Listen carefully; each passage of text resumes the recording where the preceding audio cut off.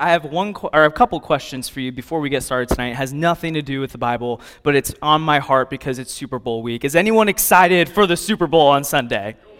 Okay, not go Bears, but I am a Bears fan. That's why I can say it. But anyone rooting for the Rams on Sunday?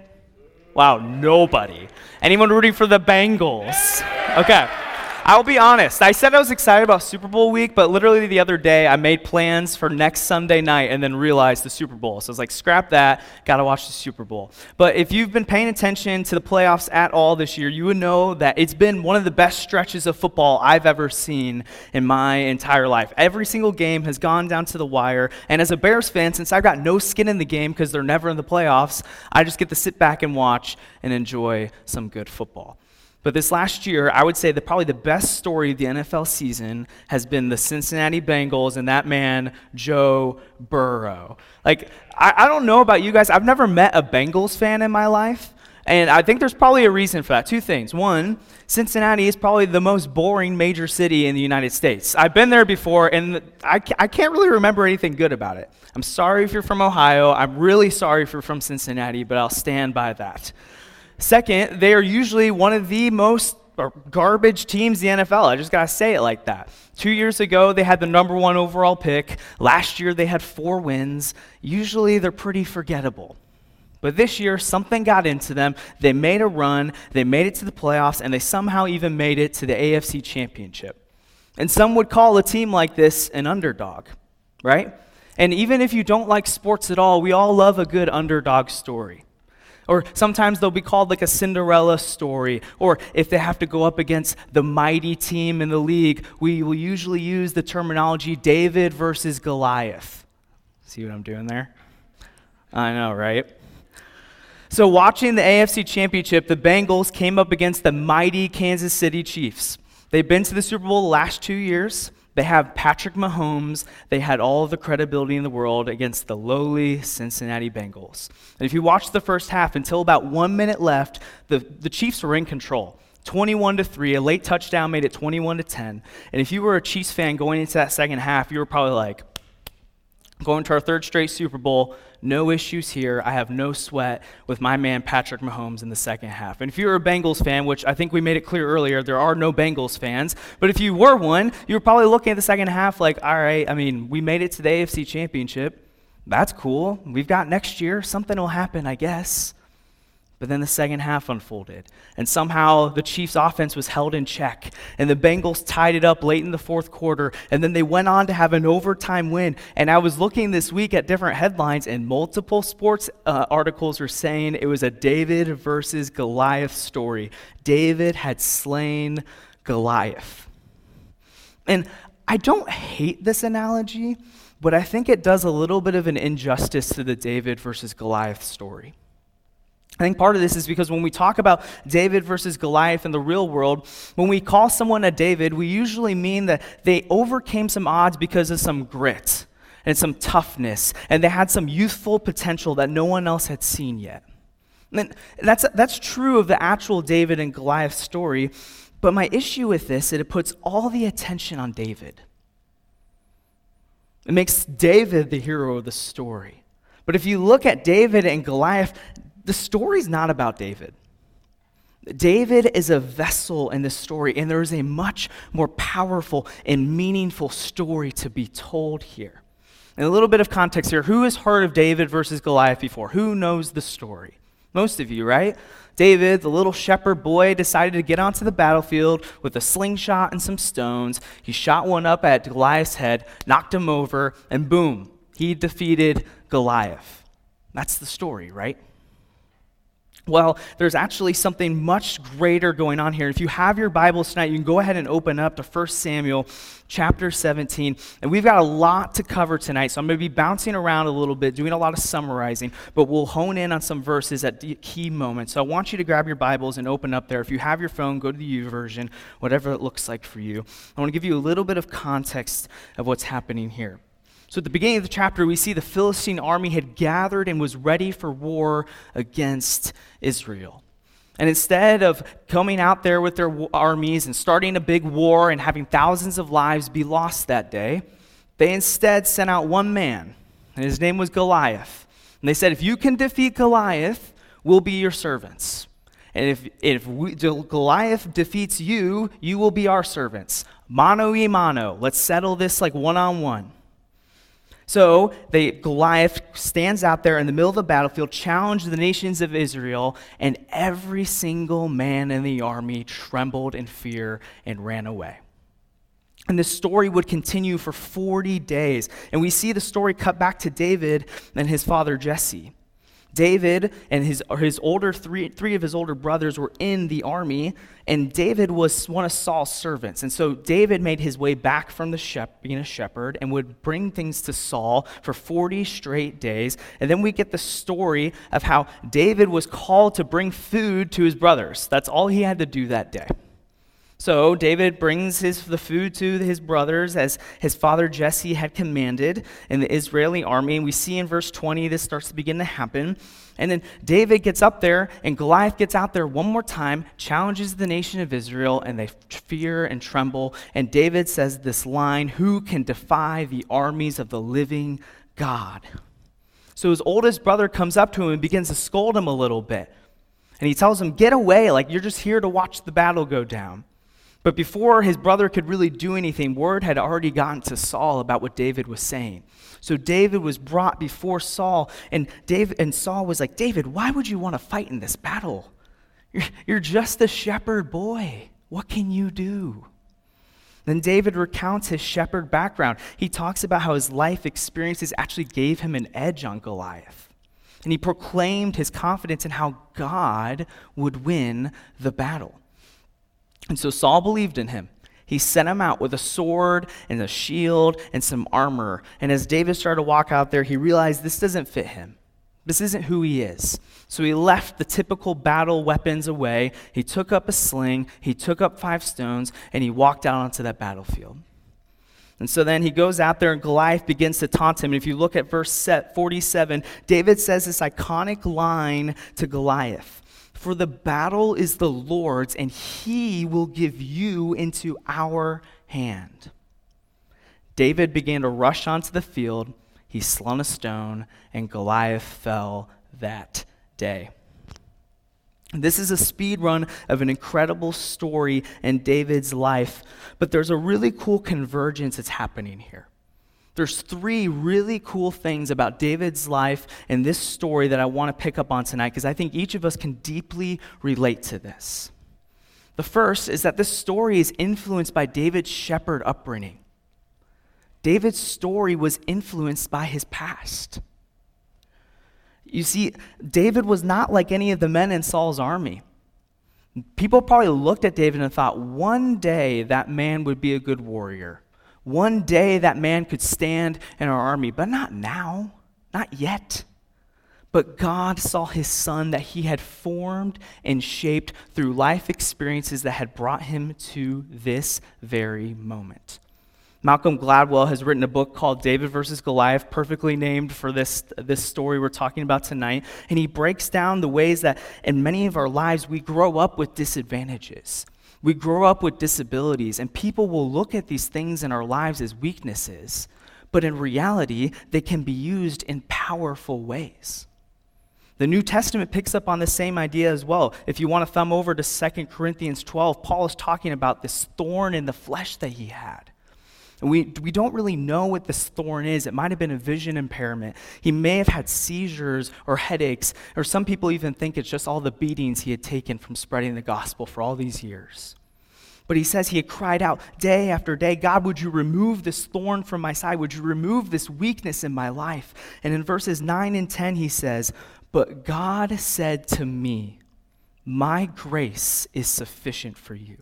For my power is made perfect in weakness." My power is made perfect in weakness. He goes on to say, "Therefore I will boast all the more gladly in my weaknesses, so that the power of Christ may rest upon me. For the sake of Christ, then, I am content with weakness, insults, hardships, persecutions, and calamities. For when I am weak, then I am strong. For when I am weak, then I am strong." There's something about our weakness, or perceived weaknesses that God uses to flip the world upside down for his kingdom's sake. So in the first half of this book, Malcolm Gladwell points out of 3 advantages that David actually had over Goliath in this battle. The first is that due to Goliath's extreme height, there's probably a scenario where he either suffered double vision or nearsightedness. So if you were to get right up next to Goliath, I'm sorry, he's going to pummel you. You have no shot. He is going to take you down that day. But say you have a slingshot and you get some distance from him, you may have a little bit of an advantage. Point David. The second thing that Gladwell points out is that Goliath's heavy armor and weapons actually made him really slow, right? You see this giant walk up in front of you. He's clothed in bronze armor. He's carrying really heavy weapons. He's not going to be able to really move around all that quick. Again, we look at David. He strategically left the armor to the side. He kept his sling and his regular clothes. He had the speed advantage. If you're counting at home, that's 2 points for David. And the third thing that Gladwell points out is that David's sling was no joke. While for armies, they would use swords and shields, and to see a boy walk out on the battlefield with a slingshot and some stones, it would seem pretty foolish. But God knew what he was doing when he sent out David that day. He didn't send him out to be slaughtered.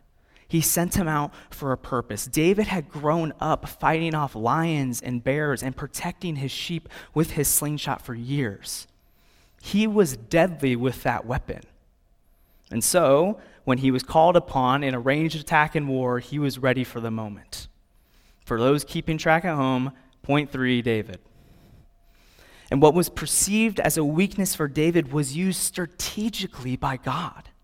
And it ended up making a difference in the story. For any other soldier who would have gone out there that day, it would have been the end for them, barring a miracle of God.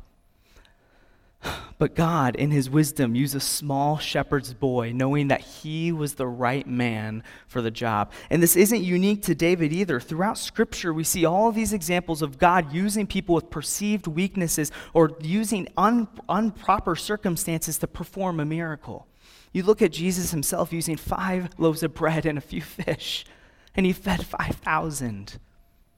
Or you look at the story of Moses and his inability to speak well. He didn't have good public speaking skills, and yet God used him to go in front of Pharaoh and let his people go. Or you think of Jesus' call to 12 lowly men, the outcasts of society. And these 12 men became the foundation of the church that we now are a part of today. God is in the business of using unforeseen people and unforeseen circumstances to turn the world upside down. And each of you in this room tonight have a story.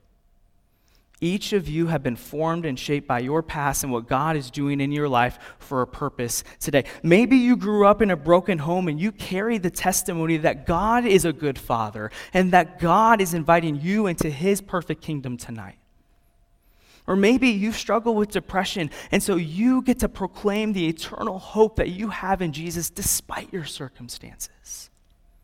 Or maybe you grew up in poverty and you know what it means to have nothing, and so now you boast in the riches of the grace of God.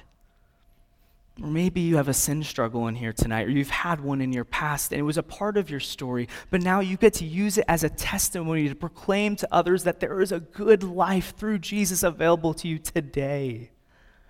God wants to use your weaknesses for his glory. He doesn't use them for no reason at all. He calls you to be with him in this. We worship a God who uses each of us not in spite of our weaknesses, but through our weaknesses so that he can be glorified. And not only do we see David's past impact this story, but we see his future as an anointed king as well. It sounds like most of you have probably talked about for a little bit over these last few weeks about how David was an anointed king, right? You guys remember that? I'm guessing you've talked about this. And Saul was an awful king, and he waited in the wings, this little shepherd boy, ready for the day that he would take the throne. But Saul had no clue about this. There's only a few people that we know of that knew this: Jesse, his brothers, and the prophet Samuel. And nobody knew the time or the place when David would take the throne. All David knew is he had a platform coming one day. One day he had this platform coming. And even with this calling, even with David's destiny that he knew he was going to be king, we don't get a hint of pride. We don't get a hint of gamesmanship from David in this story. David wasn't playing Game of Thrones with this. He was just being faithful to the eternal king. And we see that throughout the story. David comes to the camp on command from his father. He wasn't planning to fight Goliath that day. He wasn't planning to make a stand and make a statement for himself. In fact, the only reason he fought Goliath with that day was because he called out the lack of faith in the rest of the Israeli army. It's the only reason he was called upon that day. David was the one who stood up and questioned why Israel would fear and tremble in the midst of one giant when they had the Lord of hosts at their back. And this is why David was anointed by God. It wasn't because he was burly and strong like Saul. It wasn't even because he was a little handsome boy that would one day grow up to look really great. In fact, the only reason that God had actually anointed him, in my opinion, is that because of his character. And I know that David did a lot of terrible things later in his life, and there's plenty of examples of that. But this man went down in history as a man after God's own heart. And that's a pretty big deal.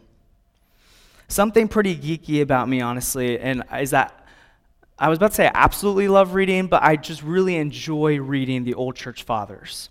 When I was back at Lincoln Christian University, I got introduced to one of the most influential Christian writers and thinkers of all time. Next to the Apostle Paul, his name is St. Augustine. And in his book, The Confessions, he writes this iconic line, and he says that our hearts are restless until they find their rest in God. Our hearts are restless until they find their rest in God. David was a man after God's own heart. David wasn't restless. In fact, in the moment when the rest of Israel feared and trembled in their boots, David was fine. David was ready. David was remaining firm and confident in the faithfulness and power of his God. David's eyes were fixed on the kingdom of God and not the Philistines. And he knew that the God of Israel was on their side, the God who never broke his promise, and he had nothing to fear. Students, you are anointed by God to do good works in Christ Jesus. You are anointed by God. Each of you that calls Jesus Lord have been gifted with the Holy Spirit, and it dwells within you. You have the presence of God that goes with you, and God has chosen you to help bring forth his kingdom on earth as it is in heaven today. That is the anointing that each of you have on your life. But God will not exalt the proud. He will not exalt the boastful. He is looking for those who are after his own heart. If you want to mark this down for later, 1 Peter 5, 6 through 11 says, "Humble yourselves, therefore, under the mighty hand of God, so that at the proper time he may exalt you." He may exalt you. Be sober-minded, be watchful. Your adversary, the devil, prowls around like a roaring lion, seeking someone to devour. Resist him, firm in your faith, knowing that the kinds of suffering are being experienced by your brotherhood throughout the world. And after you have suffered for a little while, the God of all grace, who has called you to his eternal glory in Christ, he will restore you, confirm you, strengthen you, and confirm and establish you today. To him be the dominion forever and ever. Amen. Students, today and every single day, humble yourselves before the Lord. And at the proper time, he will exalt you. At the proper time, he will call upon you to be used in his name. Remain faithful every day, becoming a disciple day by day, following after his lead, and he will restore you and confirm you and strengthen you and establish you, all for his glory. God chooses faithfulness and character over fame and competency every time. God doesn't need you to boast. He's literally God of the universe. He's got that part under control. God doesn't need you to be perfect. He doesn't need you to be the smartest or the strongest or the best at something. He just needs you to be faithful and submit to him. He just needs you to trust in his ways above your own. He just needs you to be humble before him. God used David because of his upbringing and his anointing. But ultimately, like I said earlier, the story isn't about David. And tonight, it's not about you, and it's not about me either. At the beginning, I talked about how I don't love the David and Goliath analogy because it puts the onus on David a little bit too much, in my opinion.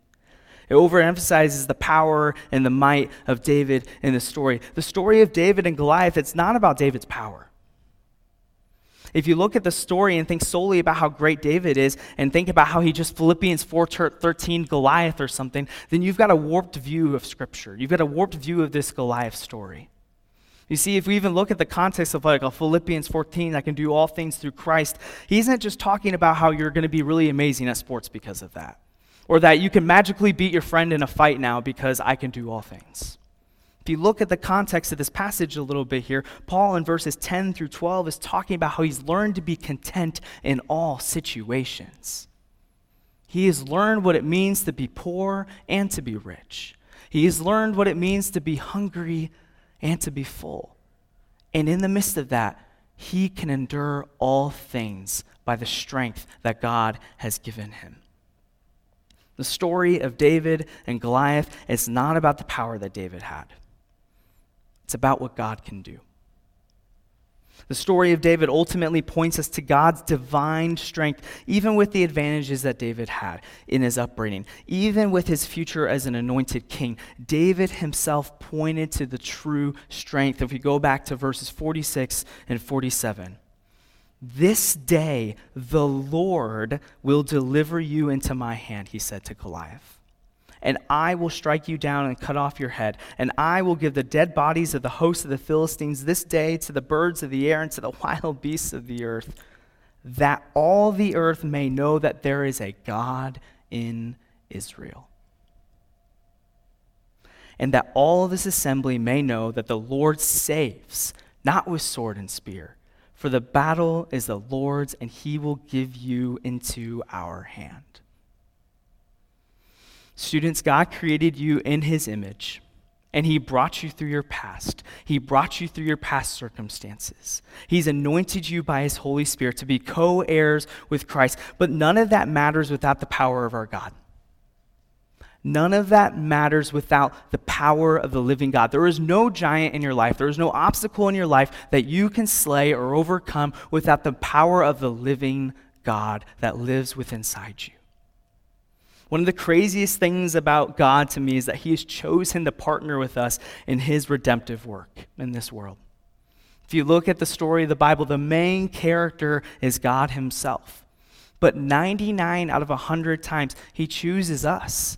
He asks us to partner with him in his redemptive work. He thinks so highly of us as his creation that he desires partnership with us, even if we're only doing about 1% of the work.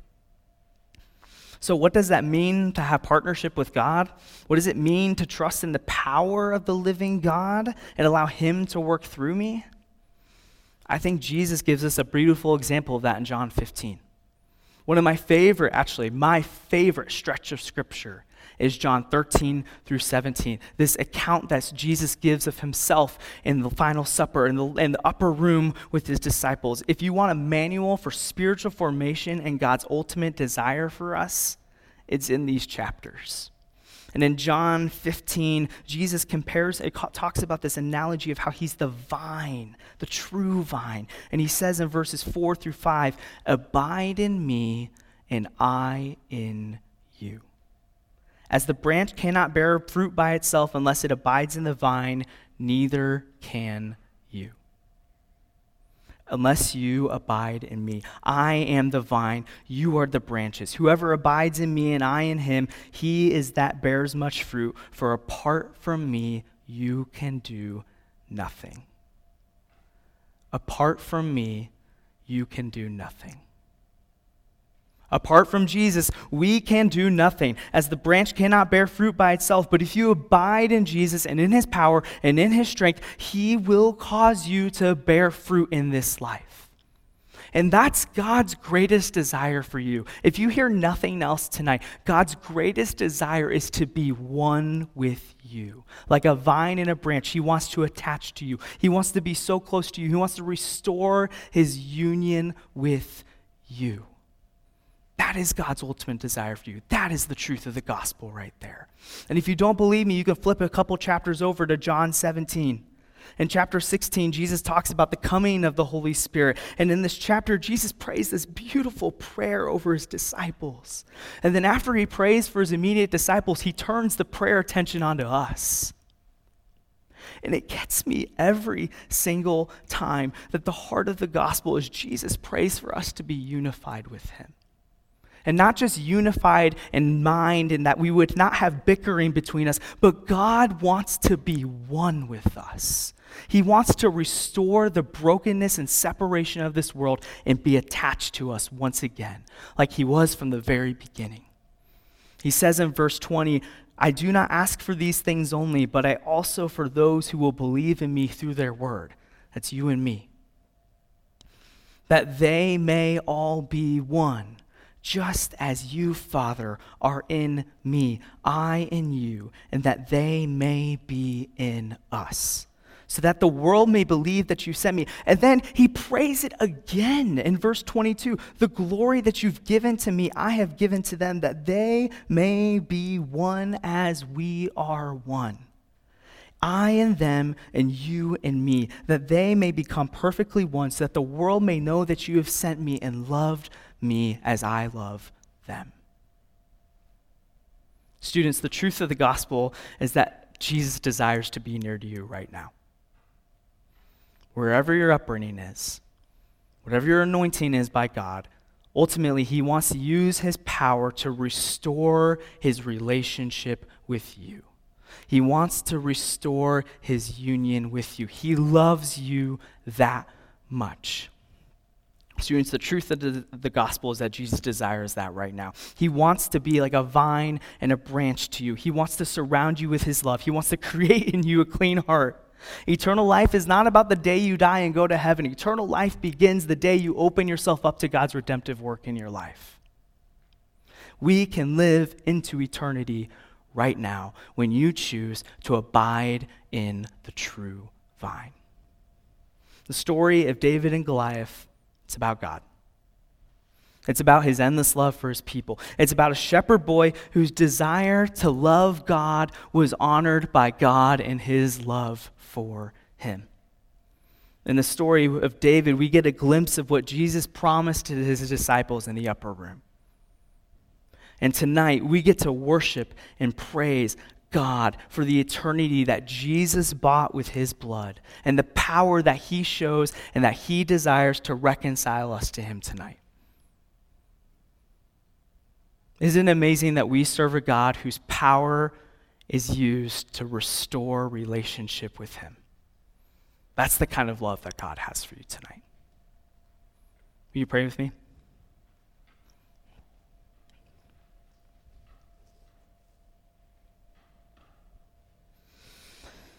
Father, it's by your love that is more powerful than anything in this world, your love that has the power to overcome death, to overcome the sin, to overcome the brokenness in our lives, and to restore us, to bring us back to who you created us to be. And so, Father, if there's anyone in here tonight who feels like their past is holding them back, or who feels like they haven't been equipped by God, who feels like they are weak, would you remind them that you make them strong through their weakness, that your glory, your power is shown best in their weakness? And Father, would you remind us again tonight of our anointing under you, that you have called us by the power of your Holy Spirit to go out and to share the gospel and to be the people who bring forth the kingdom today. But ultimately, God, would we lean on your power, your strength, your truth, and your love that is so radical, so irresistible, that it transforms us from the inside out. And there is nothing greater in this life, nothing greater in all of eternity than to be restored into your presence. We love you, Father. In your name we pray.